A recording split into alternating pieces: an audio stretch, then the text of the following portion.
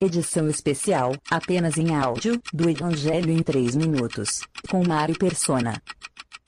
Essa semana, alguém postou no Facebook uma foto.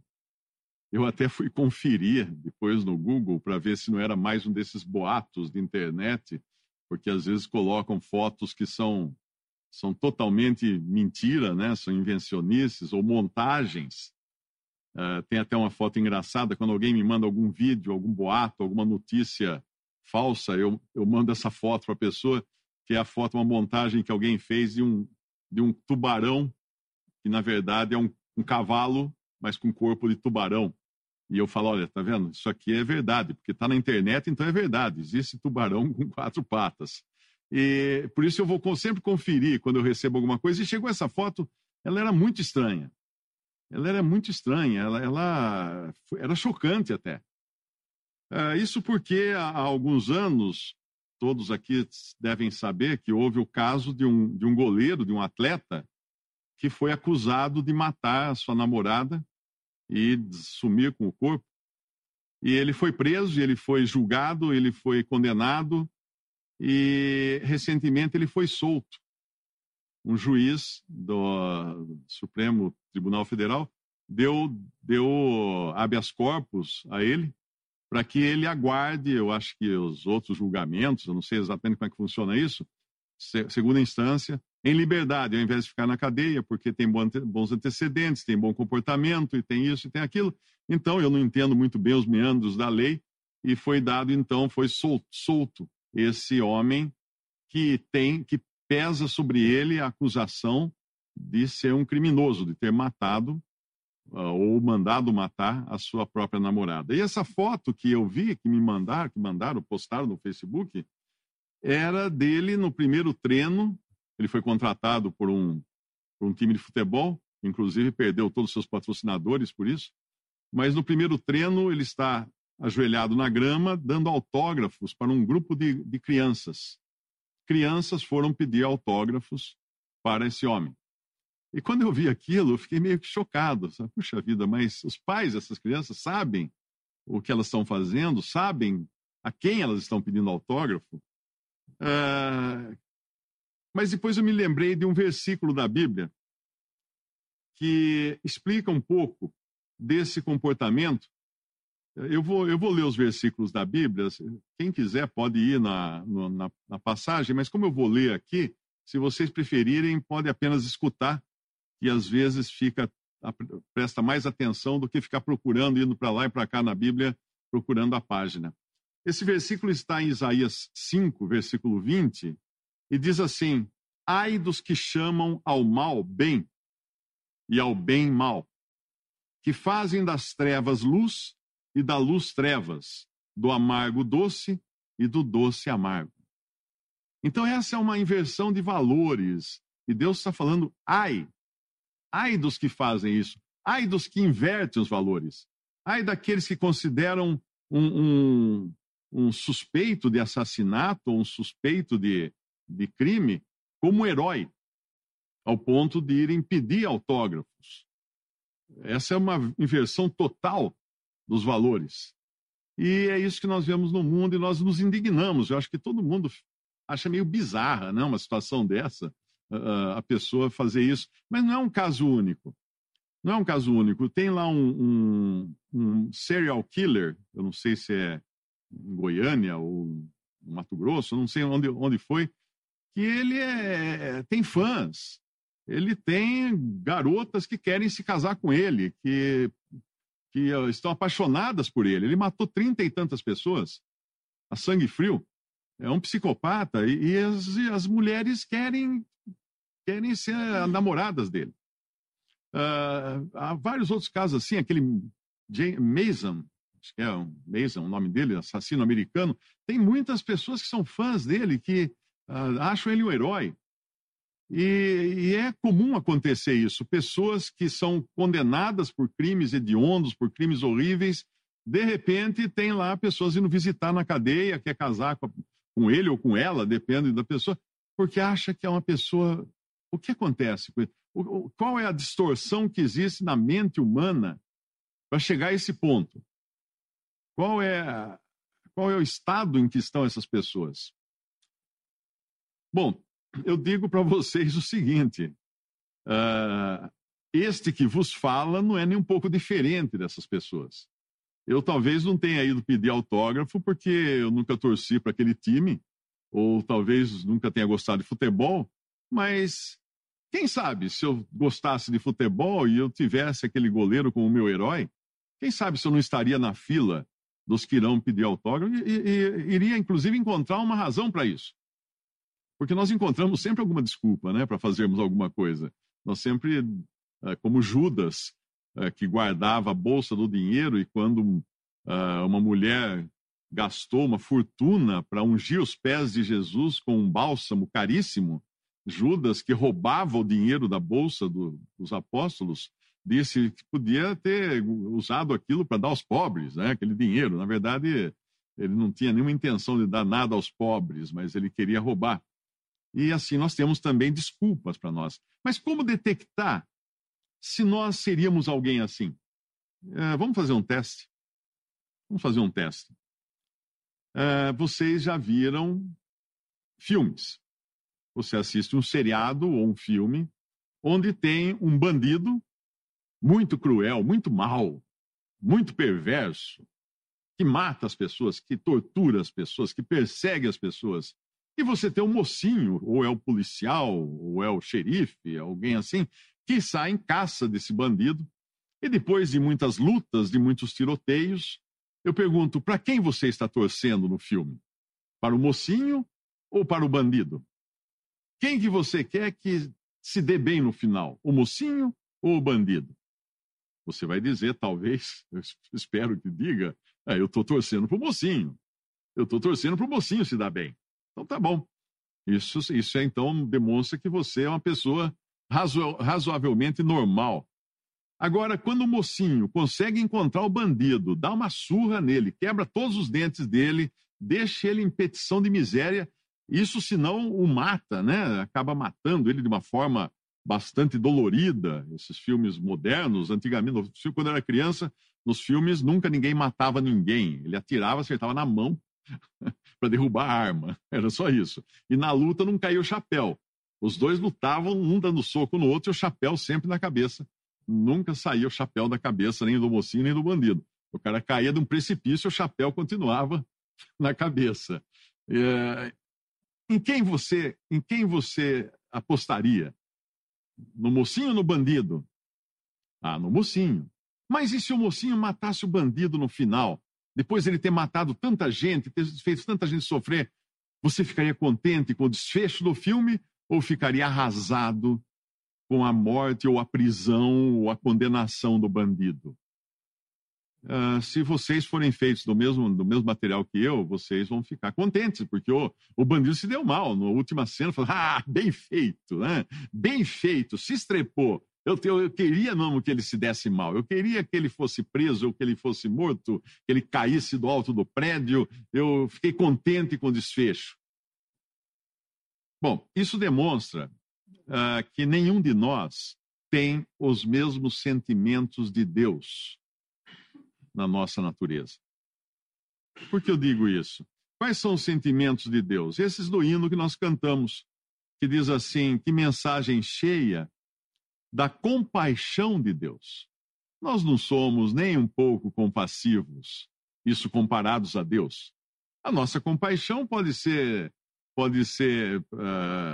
variar ou depender dos nossos interesses. Nós podemos nos compadecer do mocinho quando ele leva a pior, mas talvez não do bandido.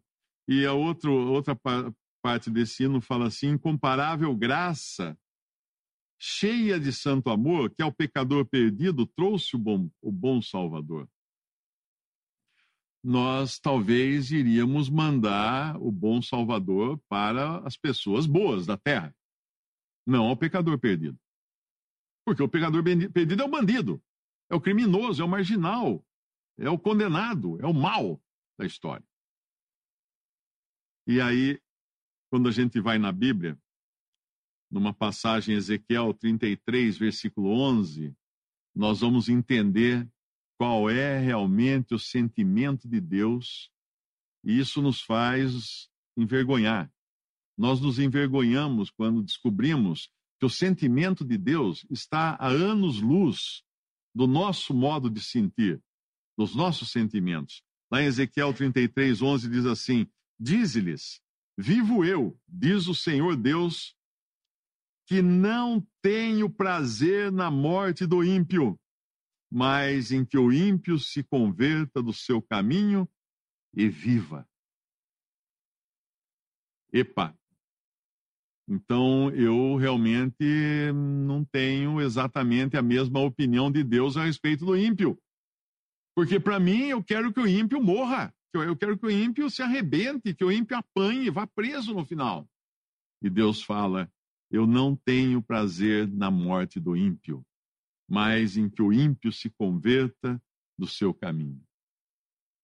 Em toda forma de filmes, de entretenimento, de novela, de romances, o sentimento sempre do espectador ou do leitor é que o ímpio morra. E existe um prazer secreto nisso, talvez nem tão secreto, quando o ímpio morre no final. Nós aplaudimos se o ímpio se dá mal.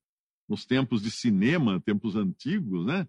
Havia aplausos, às vezes, num desfecho em que o bandido se dava mal. O pessoal aplaudia no cinema. Mas Deus não aplaude. Deus não tem qualquer prazer na morte do ímpio, mas em que o ímpio se converta do seu caminho. Então, que ser é esse? O ser humano que não está afinado, não está em sintonia com Deus. Né? Nós, cada um de nós, e não tem melhor nesse aspecto. Não tem um melhor que o outro. Não tem. Eu me lembro uma vez, eu acho que foi um padre, um bispo, não sei qual foi, que foi sequestrado, apanhou e tudo, e depois quando ele deu uma entrevista, ele meteu a boca no bandido, ele queria que o bandido fosse pego e que sofresse, porque não estava certo o que tinham feito com ele. Então não adianta, mesmo que seja uma pessoa com maior roupagem religiosa, ela não vai, ela vai querer realmente que o ímpio se dê mal no final. Deus não tem prazer na morte do ímpio. Mas no mundo nós temos prazer na morte do ímpio. Quando a gente vai examinar o que Deus fez no mundo, o ser humano caiu no pecado, lá no Éden, na criação já, no início da criação, o ser humano caiu em pecado. A Eva caiu na tentação da serpente, que é Satanás, comeu do fruto que Deus havia proibido que comesse. Havia muitos outros, mas aquele não. Mas ela foi justamente naquele, porque aquele daria a ela a ideia de que seriam como Deus, ela e Adão, como Deus, conhecedores do bem e do mal. E aí não precisavam mais de Deus. E aí entrou o pecado no mundo, que basicamente é rebelião. A rebelião é esse instinto que nós temos de autossuficiência, de queremos ser donos dos nossos próprios narizes, ou do nosso próprio nariz. Esse é o desejo nosso. Desde pequenininho, desde quando nós nascemos. E Deus, vendo essa situação do mundo, Deus quis salvar, quis tirar o homem dessa situação. Deus quis resgatar o homem. Mas para isso Deus precisou fazer um trabalho, uma estratégia, vamos chamar assim, que também era totalmente impensável. Deus tinha que acabar com o homem. Deus tinha que encerrar aquela criação porque ela estava defeituosa. Sucateá-la.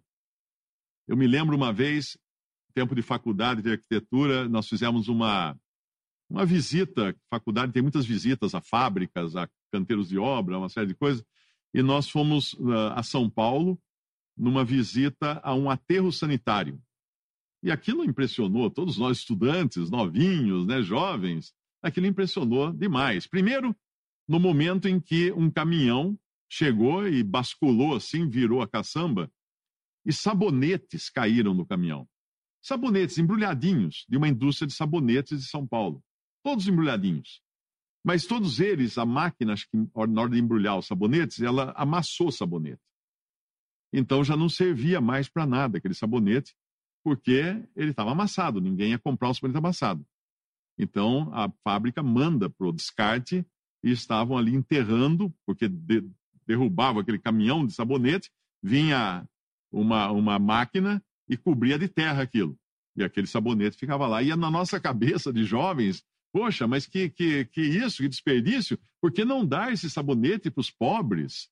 Simples, porque se der o sabonete para os pobres, todos aqueles pobres não vão comprar sabonete, ou as pessoas que comprariam para dar para os pobres não vão comprar, e você com isso causa um dente na economia do sabonete, na economia do mercado do sabonete.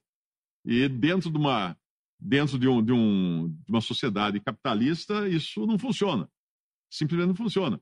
E é por isso que no tempo da crise do café, quando o café despencou os preços, o Brasil era um grande exportador de café, um dos maiores do mundo. Santos era uma cidade pujante, cheia de palacetes, aquela orla da Praia de Santos. Sobraram alguns que hoje viraram casas de cultura ou viraram museus, alguma coisa assim, mas a maioria foi demolida para dar lugar a edifícios.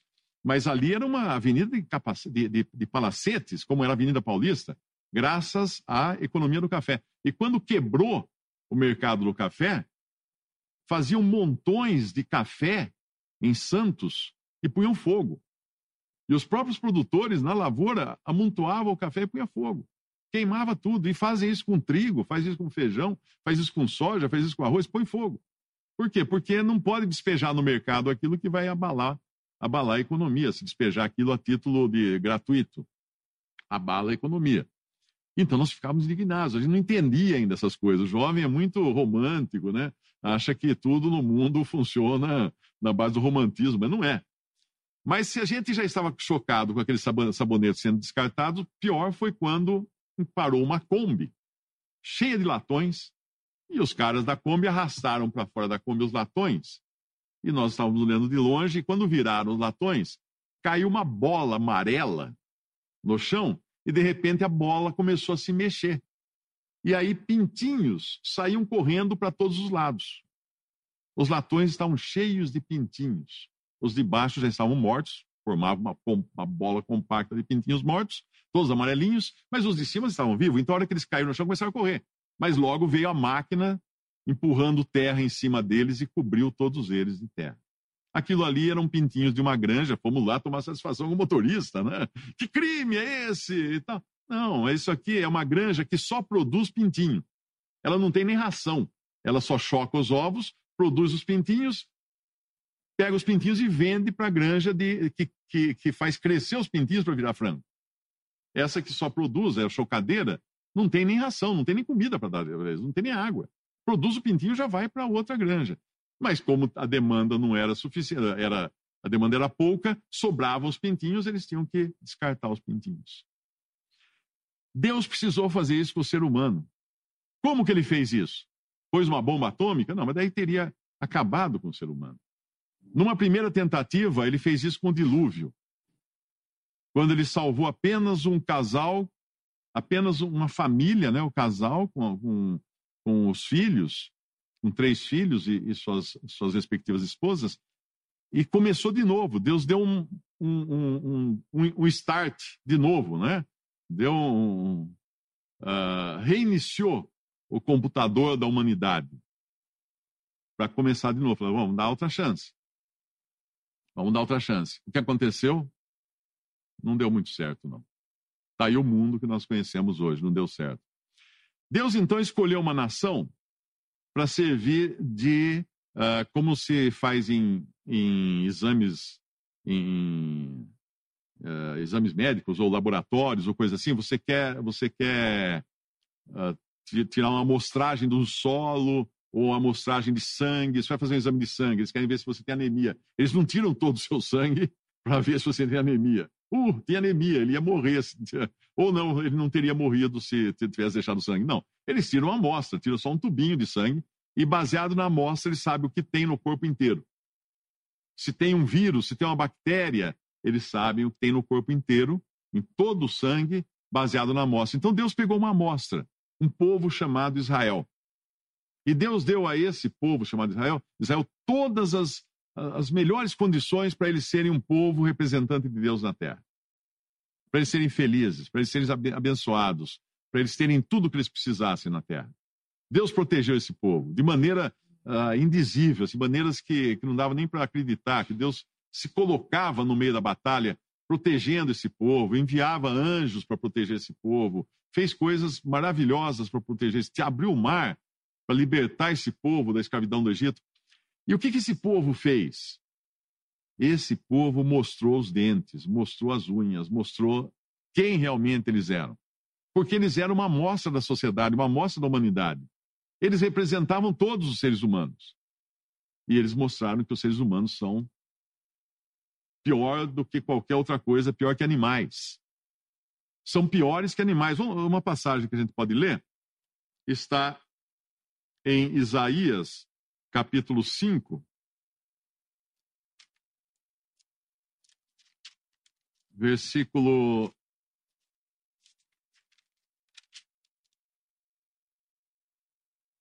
18. Versículo 8. Ai dos que ajuntam casa a casa, reúnem herdade a herdade, até que não haja mais lugar, e fiquem como únicos moradores do meio da terra. A meus ouvidos, disse o Senhor dos Exércitos, em verdade que muitas casas ficaram desertas e até as grandes e excelentes sem moradores. Ele estava falando aqui de Israel. Ele estava falando de Israel, dessa amostra, dessa amostragem da raça humana. Versículo 10. E 10 geiras de vinha não darão mais do que um bato, e um homer de semente não dará mais do que um efa. Ai dos que se levantam pela manhã e seguem a bebedice, e se demoram até a noite, até que o vinho os esquenta. E harpas e alaúdes, tamboris e pífaros e vinho há anos nos seus banquetes. E não olham para a obra do Senhor, nem consideram a obra das suas mãos. Portanto, o meu povo será levado cativo por falta de entendimento, os seus nobres terão fome, a sua multidão se secará de sede, por isso a sepultura aumentou o seu apetite, abriu a sua boca desmesuradamente, e a glória deles e a sua multidão e a sua pompa e os que entre eles folgavam, a ela desceram.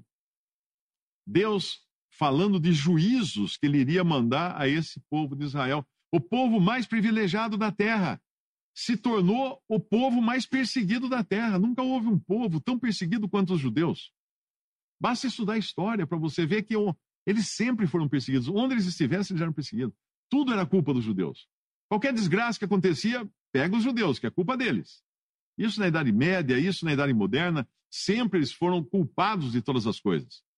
E eles são efetivamente culpados de terem rejeitado o Cristo, o Messias, o próprio Messias deles. Mas quando a gente vai lá para Isaías, que nós tínhamos lido Isaías, o capítulo 5,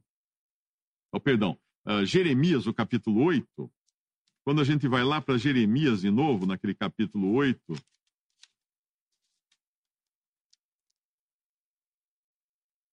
nós vamos encontrar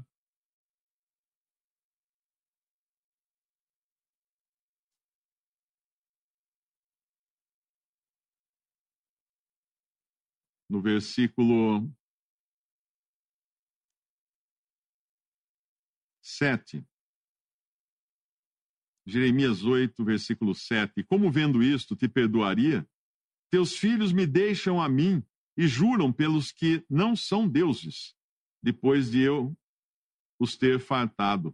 Adulteraram e em casa de meretrizes se ajuntaram em bandos, como cavalos bem fartos, levantam-se pela manhã, rinchando cada um a mulher do seu companheiro.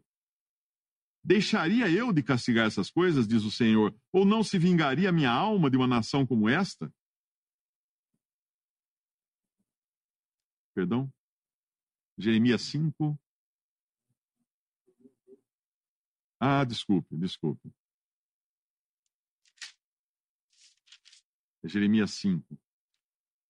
Versículos, principalmente o versículo 7. Como vendo isto te perdoaria? Teus filhos me deixam a mim e juram pelos que não são deuses. E depois o versículo 9.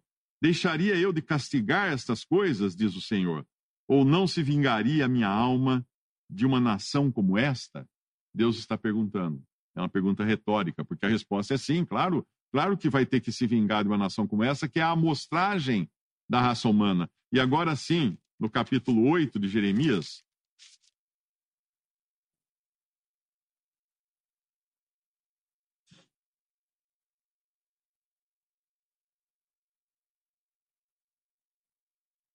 Versículo 5. Por que, pois, se desvia este povo de Jerusalém com uma apostasia contínua?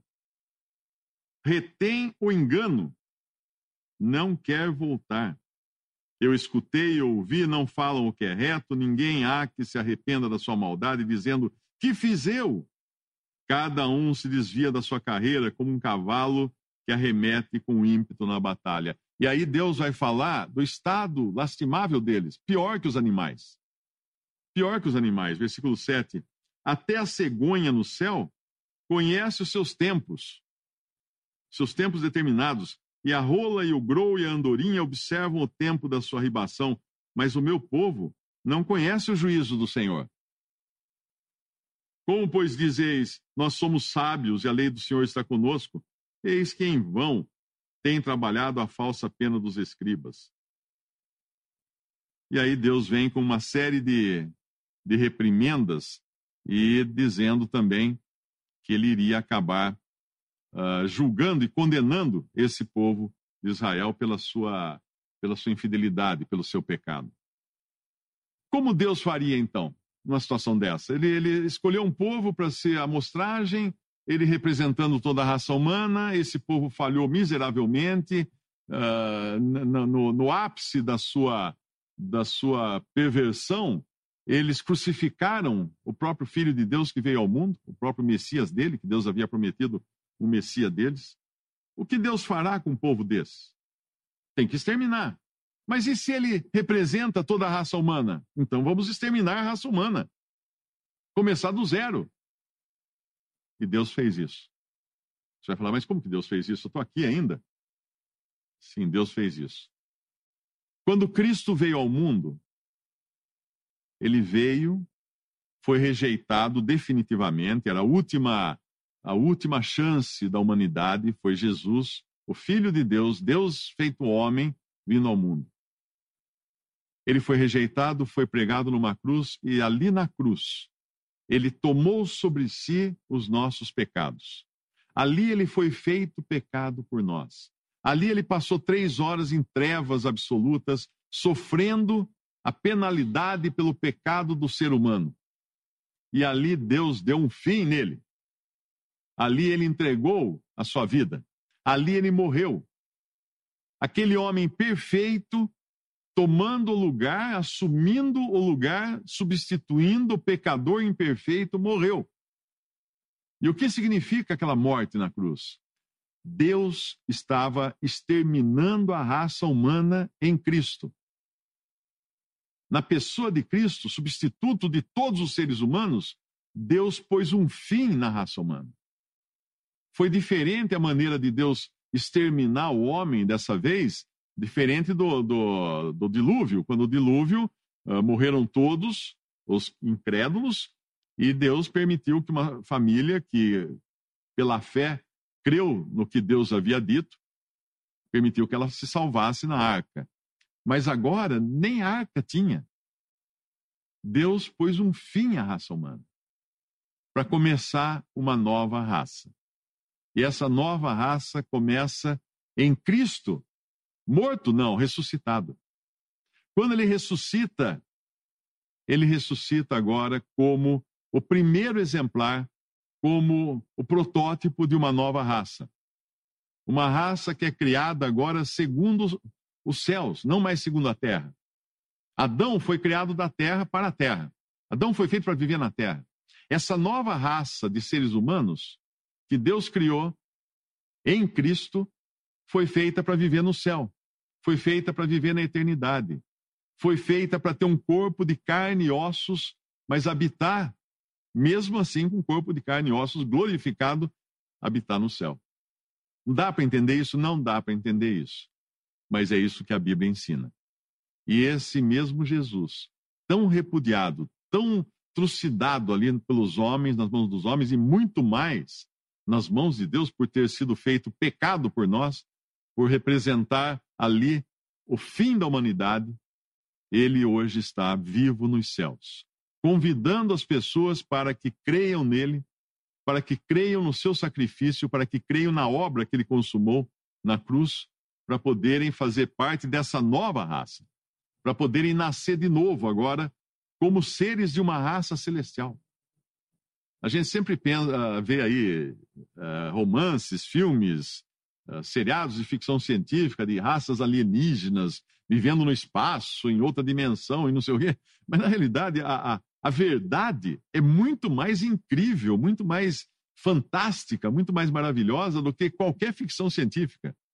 Porque a verdade é que Deus tem, sim, um povo que vai habitar na eternidade, um povo imortal, eterno, que vai viver eternamente nos céus com um corpo de carne e ossos. E o primeiro dessa linhagem é Cristo. Deus não tinha mais o que fazer com a raça humana. E como eu falei no teste que eu fiz aqui, eu acho que todo mundo torceu para que o bandido morresse. E isso mostra que a nossa natureza por mais enfeitada que ela esteja de religião, de bons costumes, de politicamente correto, na hora do aperto, né, eu me lembro um colega de trabalho, ele dizia assim, tudo vai bem até entrar o dinheiro na discussão. Isso acontece em família. Quantos irmãos numa família crescem amigos, contentes, felizes, e na hora de dividir a herança, um mata o outro mata um quer se pegar. Entrou dinheiro agora, mexeu lá no fundo, caiu toda a máscara de moral, caiu toda a máscara de bons costumes, de educação, e apareceu o que o homem é na realidade. Então não existe, atentem bem para isso, não existe solução cosmética para o ser humano. Não adianta tentar maquiar o ser humano como fazem com esses defuntos que eles colocam lá, se o rosto foi arrebentado no acidente, eles recompõem com cera, esculpem um rosto perfeito, pinta, passam cosméticos, passa batom, passa toda aquela, põe cabelo no lugar onde perdeu a cabeça, arruma que você olha no caixão e fala assim, nossa, tá perfeito, nem parece que o trem passou por cima.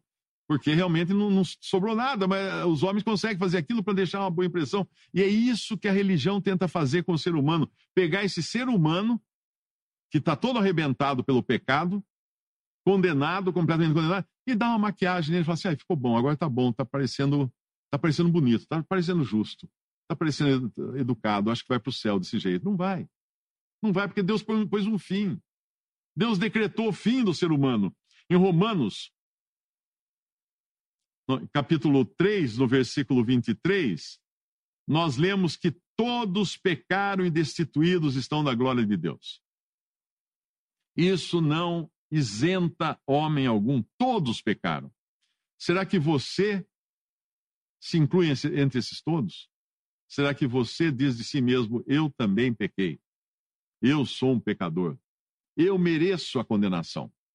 Eu mereço a morte. Eu mereço o juízo eterno. Uma outra passagem mesmo em Romanos, no capítulo 1, versículo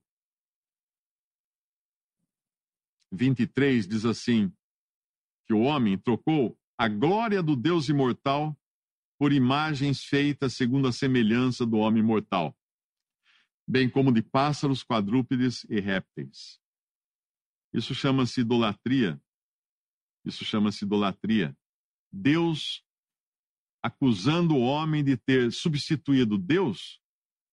Aí você vai falar assim, realmente, eles fizeram essas imagens de pássaros, de vaca, de cobra, né, para adorar essas coisas. Não é isso que está falando aqui. Essas coisas realmente fizeram, mas de homem. Deus foi transformado no homem, pelos homens. Os homens adoraram mais a criatura do que o Criador, que é bendito eternamente. Os homens fizeram de si mesmos seus próprios deuses. A gente está acostumado a ver isso. Existem os ídolos do cinema, os ídolos da música, não é? Existem os ídolos do esporte. Você vai lá pedir o autógrafo para o seu ídolo do esporte, independente da condição moral ou criminal dele. Você vai pedir o autógrafo, porque ele é seu ídolo. E os homens, então, escolheram adorar, venerar, idolatrar o próprio ser humano. O humanismo é isso hoje. O humanismo é isso, coloca o homem como centro do universo. E se tiver algum Deus na história, é só um acessório para você se sentir bem nas horas da dor, da necessidade. Então, pense num ser superior que pode, então, uma energia cósmica que vai ajudar você, etc, etc. Aquelas bobagens todas do esoterismo, da nova era, essas coisas. Não um Deus pessoal. A Bíblia fala de um Deus pessoal, um Deus que sente, um Deus que ama, um Deus que realmente sentiu ao ponto de ver ao mundo, pisar aqui no mundo, pisar nesse chão. Vamos abrir uma passagem em 1 Pedro, capítulo 3.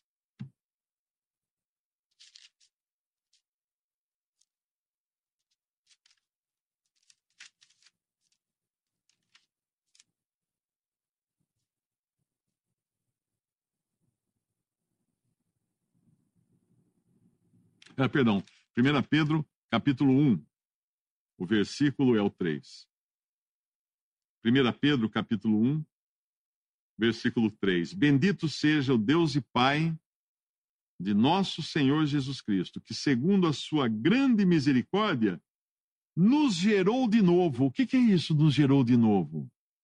É exatamente, Pedro está escrevendo para pessoas salvas por Cristo Jesus, pessoas que se converteram a Cristo, pessoas que um dia perceberam, reconheceram que eram pecadoras e precisavam de um Salvador, perceberam que nunca iriam se salvar a si mesmas, que por mais religião, por mais maquiagem, por mais boas obras que elas tentassem, isso não iria mudar essa natureza perdida que elas traziam dentro de si, e elas creram então em Jesus e nasceram de novo pela fé em Cristo Jesus, e é a esses que Pedro está escrevendo. E veja os termos que ele coloca. Ele não está escrevendo para pessoas no seu estado natural, seu estado de perdido, seu estado de caído. Ele está escrevendo para pessoas que foram regeneradas, que foram geradas de novo.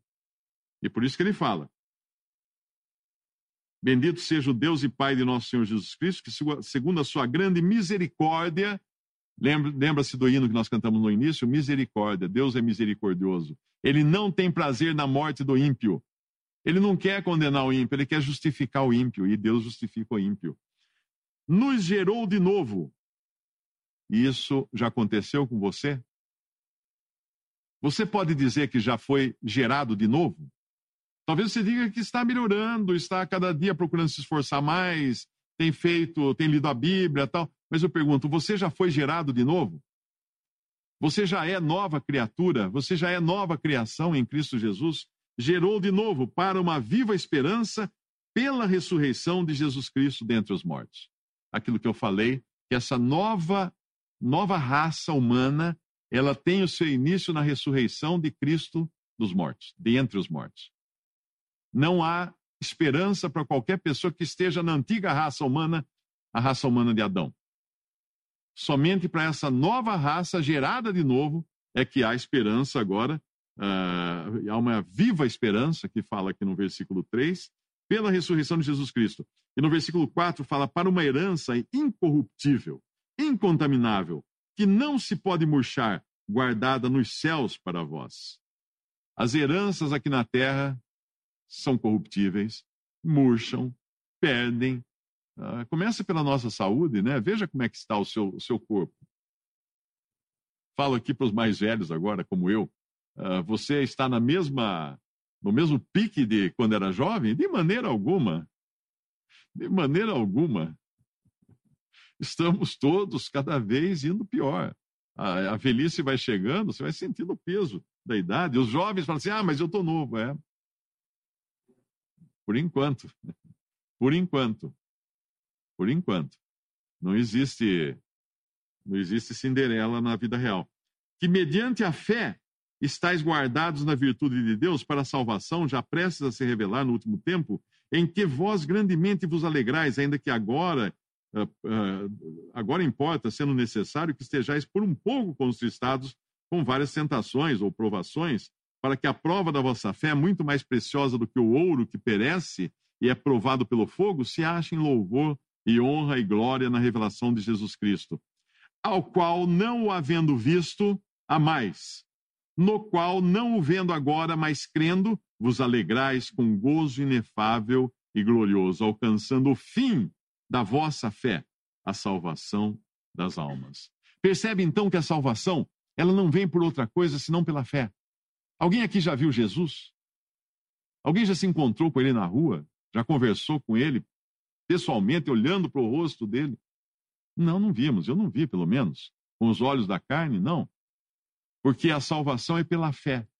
É crer no não invisível. E aqui fala isso.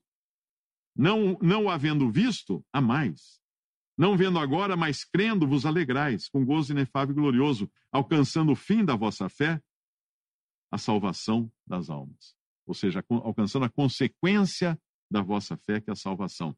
Da qual salvação, e olha que coisa preciosa no versículo 10, da qual salvação inquiriram e trataram diligentemente os profetas que profetizaram da graça que vos foi dada, indagando que tempo ou que ocasião de tempo o Espírito de Cristo que estava neles indicava anteriormente, testificando os sofrimentos que a Cristo haviam de vir e a glória que se lhes haviam de seguir, aos quais foi revelado que não para si mesmos, mas para nós, eles ministravam estas coisas que agora vos foram anunciadas por aqueles que pelo Espírito Santo enviado do céu vos pregaram o Evangelho, para as quais coisas os anjos desejam bem atentar. Isso tudo demonstra o seguinte, que no Antigo Testamento, nos tempos passados, Deus tinha profetas que falavam que viria um, que seria a solução de Deus para todas as coisas. Que ele iria sofrer os sofrimentos que a Cristo haviam de vir, mas que iria ser glorificado. E a glória ou as glórias que se lhes haviam de seguir. Esse é o evangelho puro.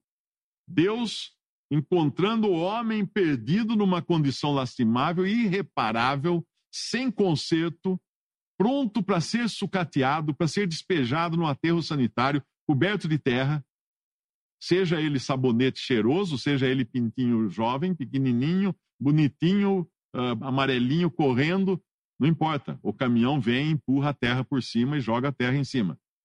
Esse homem estava destinado a isso, a ser eliminado, a Deus colocar um fim e começar tudo a partir de um outro homem. De um homem nós viemos, de Adão. E desse outro homem agora vem essa nova criação, Cristo. Em quem você está? Em Adão ou em Cristo? Isso vai fazer a grande diferença. Será que você pode dizer de você que você foi gerado de novo para uma viva esperança pela ressurreição de Jesus Cristo dentre os mortos? Você pode dizer isso de você? Você foi gerado de novo? Você sabe quando você foi gerado de novo? Você sabe quais evidências tem de ter sido gerado de novo? Você um dia creu em Jesus como seu Salvador? Agarrou-se a Ele como se fosse a última corda de salvação? Eu me lembro sempre daquela história uma época na Grã-Bretanha, havia os catadores de ovos. Eram homens que têm uns penhascos na costa britânica que são muito altos e dão para o mar. E ali os pássaros marinhos fazem seus ninhos nas cavidades desses penhascos. E esses homens descem cordas, como a gente fala hoje, rapel, né, que acho que chama, e vão descendo, só que na época eles não faziam isso com tanta segurança como tem hoje. Eles punham simplesmente uma corda cheia de nó, uma balancinha, um assentinho embaixo e iam descendo. E um deles, um dia, foi fazer isso sozinho. Leva uma cesta e vai catando os ovos nas reentrâncias e pondo na cesta para depois vender, comer esses ovos. E um deles, um dia, foi sozinho buscar esses ovos. E ele desceu lá de cima, aquela corda, e foi pegando os ovos. Ele chegou num lugar, tinha um ninho com muitos ovos. Bastante, mas estava naquele ponto, o penhasco tinha uma reentrância. E ele não conseguia alcançar o penhasco, porque ele fazia uma reentrância. Ele ficava aconcavado, o penhasco. Não dava para ele chegar até o penhasco, porque a corda era reta. Então, o que ele pensou? Bom, tinha um lugar lá, perto dos ovos, que era tipo uma plataforma que daria para ele ficar em pé nela. Então, ele pensou, se eu balançar essa corda como um balanço, cada vez mais eu vou balançar, vou chegar naquela reentrância, vou pôr o pé lá. E aí eu posso pôr os ovos dentro da cesta. Ele fez isso, balançou, voltou, a cada ida e volta ele chegava mais perto do ninho. Quando ele chegou no ponto, ele saltou naquele pedaço de de rocha que havia para ficar em pé ali. Só que a hora que ele pôs os pés ali, ele soltou a corda. Ele soltou a corda. Naquele momento, toda a vida dele se passou na mente dele, porque ele viu a corda ir embora. No seu balanço, né? A corda voltou no seu balanço.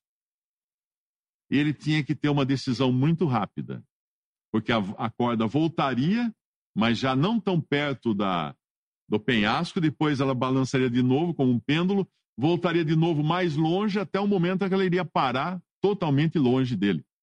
E ele iria morrer ali de frio, de fome, de sede, porque ninguém sabia que ele estava ali. Então, num momento de lucidez, ele teve a presença de espírito de saltar no abismo quando a corda fez a sua primeira volta, que era a única que ele seria capaz de alcançar com um salto. Na próxima já não alcançaria. Ele saltou no abismo e agarrou a corda.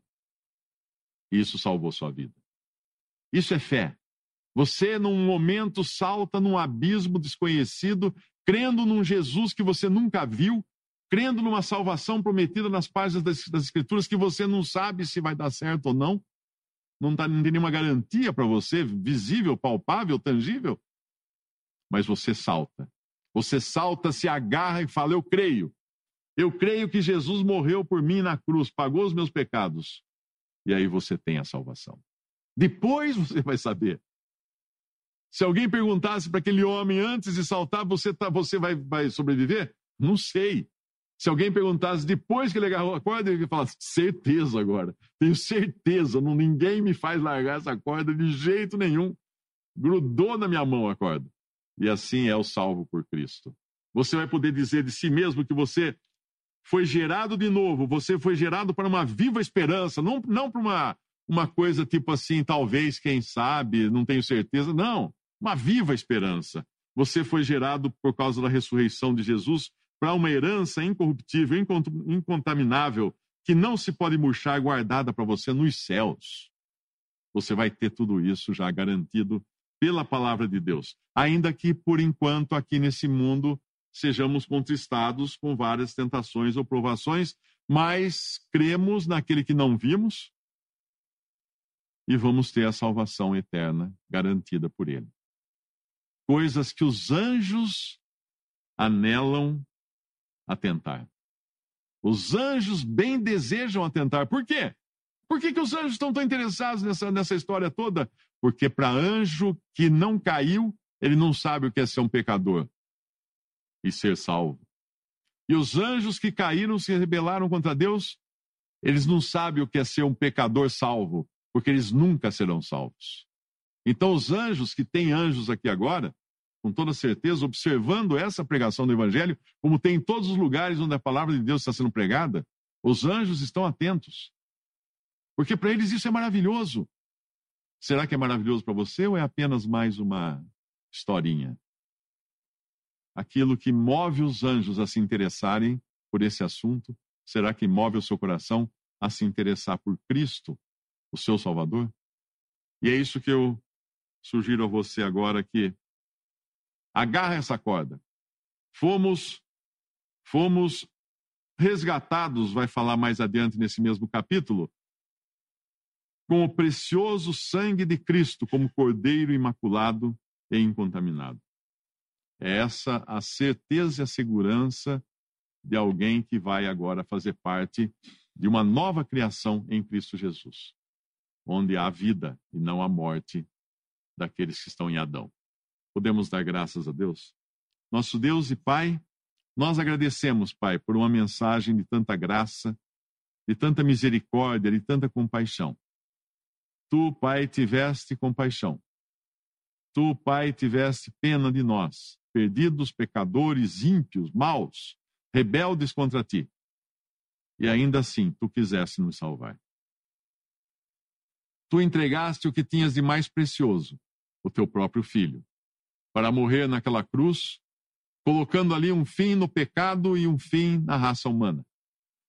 Para dele surgiu uma nova raça agora, em Cristo, uma nova criação. E damos graças, Pai, por esse evangelho que é pregado, convidando as pessoas a crerem em Cristo, a terem a salvação garantida pela fé nessa pessoa tão bendita que veio ao mundo, morreu e ressuscitou para nossa justificação. Pai, onde quer que tenha alguém escutando esta mensagem, não deixe que essa pessoa sossegue, Pai, até que tome uma decisão de crer em Jesus, de confessar os seus pecados, de confessar suas culpas a Ele e de receber dele a salvação eterna. Pedimos isso confiando, Pai, no Teu poder, no poder da Tua palavra, no poder do Teu Evangelho e também no poder do Teu Santo Espírito que convence o mundo do pecado, da justiça e do juízo. Nós pedimos e agradecemos em nome de nosso Senhor e Salvador Jesus. Amém. Visite 3minutos.net. Dúvidas? Visite respondi.com.br. Adquira os livros ou baixe o e-book. Também para Android e iPhone.